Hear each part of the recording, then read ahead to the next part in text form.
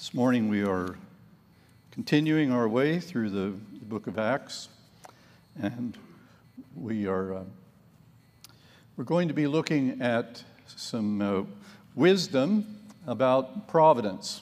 If you want a title for my sermon this morning, you could think about it as Kingdom Planning and the Plans of the King. But before we go into that specific aspect of providence, I'd like to just put this in the framework of what the Bible says more broadly about providence and planning. So here's just 3 verses from the Proverbs that I think are enough to get us going, to frame things in the right way. Commit your activities to the Lord, and your plans will be established. Proverbs 16:3. And then Proverbs 16, verse 9.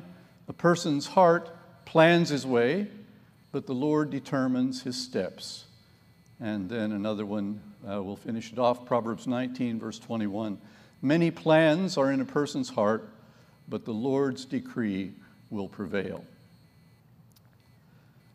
When we think about kingdom planning, it's a particular aspect of planning that relates to what shall we do as a church? How shall we order our lives and our calling as a church before God, in the hope that our plans will converge with the plans of the Lord. A couple of things that we can take to heart from the Proverbs are that, first of all, planning is a good thing.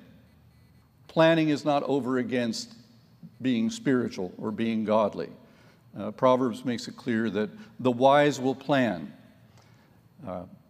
and that those who truly seek the Lord and desire that their lives will be conform to God's will, that they may accomplish God's purpose. There is this assurance that if we commit our ways to the Lord, that He will establish our plans. We may not always see that happening. Sometimes we may never fully see that happening, but we have that assurance as the Word of God. But there is another aspect that it is a good thing to plan, but the planning of the people of God is always in humility. It is always in flexibility. It is always with the words, Lord willing, because the Lord's plans will prevail. And it is, we live in a culture that places a tremendously high value on planning and often thinks that planning can solve just about everything, even in the church, so that if we get the right 5-year plan, whatever, and work the plan, why everything will be good. Planning is important, but humility and flexibility, openness to the leading of the Spirit of God are also very important. Today we're going to take the beginning of 2 Sundays looking at the second and third missionary journeys of St. Paul. These take place roughly 48 AD to 59 AD, so a span of almost 11 years. They're not out traveling all of that time. There are some years where they come back to Palestine. The mission trips depart, like the first trip, from Antioch. So these missionary expeditions are under the oversight of a church, if you will.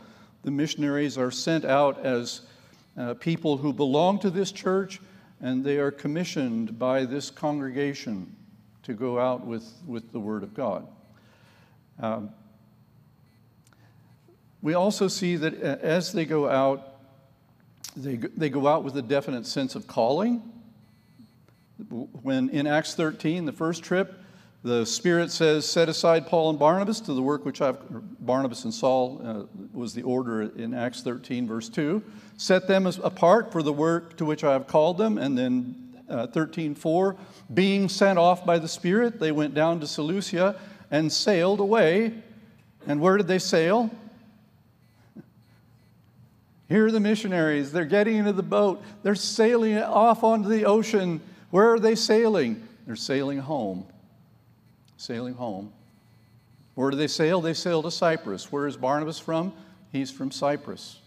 And when they get their little trip done in Cyprus, where do they go? They go to Asia. Where is Paul from? Asia. How many foreign languages did they have to learn to go on their first mission trip? 0. They were going home. How many cultural boundaries did they have to master, navigate to go on their mission trips? 0. So if you're thinking about what would a missional church look like, how would we know where God wants us to go? Well, maybe it could be no more complicated than the first one. Just go to where your people are. Go to the neighborhoods that you know. Go where you don't have to learn any languages. Go where you understand how things work. And, if you want to try something more difficult, there's plenty of opportunities for that too. But they have this sense of being called to their homelands. And they go from Antioch, Cyprus, Asia. And they want to do a second trip. And we'll read about that in just a moment here. But as we read, what I want you to see is how the king sovereignly orders things, arranges things so that the mission can go forward. Acts 15. Our point of departure will just be the introduction to the second mission trip. Acts 15 at verse 36. And after some days, Paul said to Barnabas, "Let us return and visit the brothers in every city where we proclaim the word of the Lord and see how they are." Now Barnabas wanted to take with them John, called Mark. But Paul thought best not to take with them one who had withdrawn from them in Pamphylia and had not gone with them to the work. And there arose a sharp disagreement, so that they separated from each other. Barnabas took Mark with him and sailed away to Cyprus. But Paul chose Silas and departed, having been commended by the brothers to the grace of the Lord, and he went through Syria and Cilicia, which is the eastern part of Asia Minor, strengthening the churches. We're thinking about our planning and the king's plans. It was the plan of the king to expand the scope of the mission, to expand the number of missionaries. There's plenty of work to do. Cyprus is a big island. Asia Minor is a big place.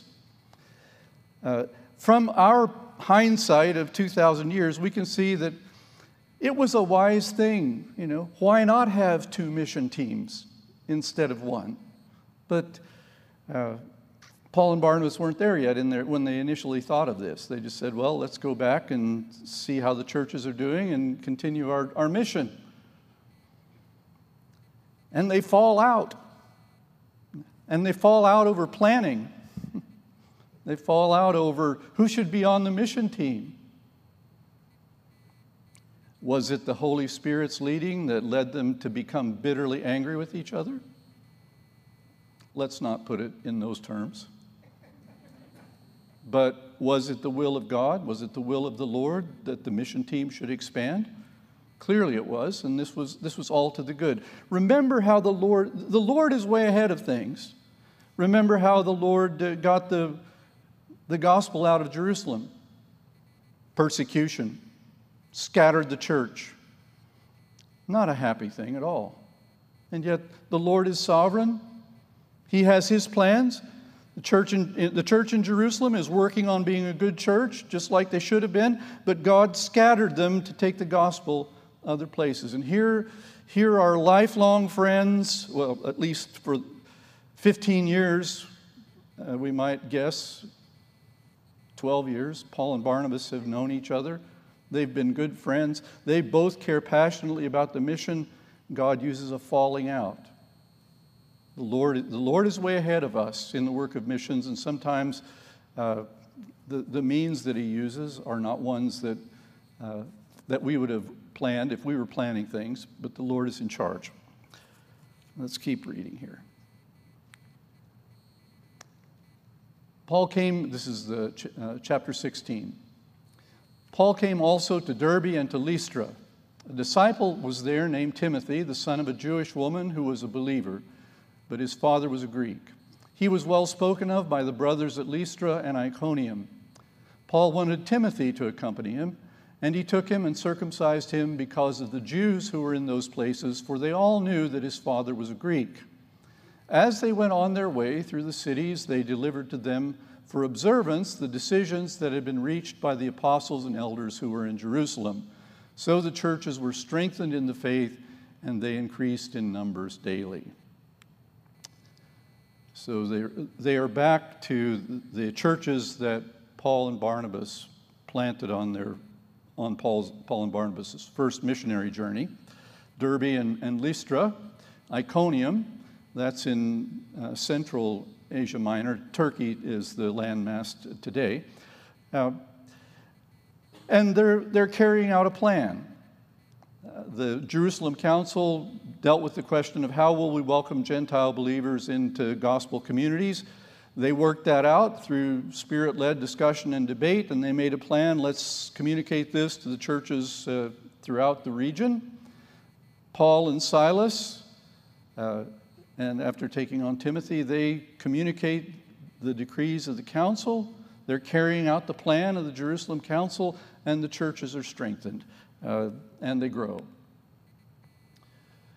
Verse 6, and they went through the region of Phrygia and Galatia, having been forbidden by the Holy Spirit to speak the word in Asia. And when they had come to Mysia, they attempted to go into Bithynia, but the Spirit of Jesus did not allow them. So passing by Mysia, they went down to Troas. And a vision appeared to Paul in the night. A man of Macedonia was standing there, urging him and saying, "Come over to Macedonia and help us." And when Paul had seen the vision, immediately we sought to go into Macedonia, concluding that God had called us to preach the gospel to them. Well, here's an instance of remarkable direction by the Lord. The mission team, they're coming east to west across Turkey. They've been to Iconium and Lystra and Derbe, probably Antioch of Pisidia, that area where they first started out. And Paul he's convinced, rightly, that God has called him to take the gospel to his own country, to Asia Minor. He hasn't received a clue that has changed, and so they decide, well, let's go north. They're kind of toward the eastern or western third of the landmass, and they head up this natural valley main route, and they're looking for a place to share the gospel. And as they take this long hike, this long, lonely prayer walk through Western Asia, the Holy Spirit keeps saying, "Not here, not now, not yet." And they get up to the north end of this area, and it's called Bithynia, and let's go here and preach the gospel. And the Spirit of Jesus says, "No, not here." And so they turn west, and they go down toward the sea, and they end up at Troas. And that night, Paul has this vision of a Macedonian man say, "Come over and help us." And notice that at this point, the text moves into first person, which most likely indicates that Luke, the author of Acts, was part of this leg, anyway, of the mission trip. It could be that Luke is drawing on some first-person manuscript or source, but most biblical scholars would suggest that Luke was part of the group. And notice, Paul has the dream, but he doesn't say, "I have a dream, let's go to Macedonia." He shares the dream, and the mission team discusses it, and the mission team concludes, "We think the Lord wants us to go to Macedonia." Now, it's easy to set up a big opposition between planning and being guided by the Spirit here. Clearly, the mission team had to be flexible. Clearly, the mission team had to be open to the leading of the Spirit. But don't miss this. They'd been open to the leading of the Spirit all the way. They were going along praying for a door, and the Spirit said no. Is it here? No. Can we speak here? No. And what that looked like, who can say? Maybe just some inner compulsion, or maybe one of the members of the mission trip had a prophetic utterance. We're not told. But they're convinced they're called to take the gospel to Asia. They're working on that. And they take this seemingly fruitless hike, but where do they end up? They end up at Troas. And if you've been called on a mission trip to Macedonia, Troas is the ideal place to start, because when you get to Troas, you can either go back the way you came or you can get in a boat and go somewhere else. And they cross the little stretch of water and land in Philippi, and they move on to Thessaloniki and Berea and Athens and Corinth, and end up staying a year in Corinth. And when he's in Corinth, Paul's pretty bummed out and discouraged, and the Lord appears to him again and says, take heart, I've got lots of folks here in this city. You're going to have fruitful ministry. So the Lord directs the mission team. And when it's time for the mission team to expand their horizons, the Lord makes it known to them. And they are people who are dialed into the Spirit. And so they're willing to say, we think the Lord is calling us to go elsewhere at this moment in time. And of course, on Paul's third missionary journey, he spends almost all of he makes Ephesus, which is on the seacoast of Western Asia. That's his base of operations for 6 years, as he probably some of the time spent in prison. But from Ephesus, he makes it his base to strengthen the cause, the gospel cause, not only in Macedonia and Achaia, which are Greece today, but also in that whole territory from which the 7 churches emerge in the first chapters of the book of Revelation. The Lord is in charge. What I'd like to challenge you with this morning, and I hope more so also just by way of encouragement, is to note the way the Lord is always planning, and that his plans are way ahead of ours, which should be tremendously comforting and assuring, because it's not like we have to go out and knock the world into shape so that there's a hope of sharing the gospel.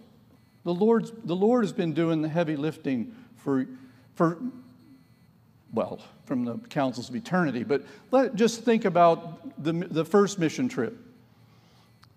Starting after, say, early 40s. Well, the first mission trip would have been early 40s AD. When I lived in Scotland, I'd walk south of our village, which was right on the far edge of the Glasgow conurbation. If you went north from our town on the train, you rode through like 20 miles of industrial wasteland.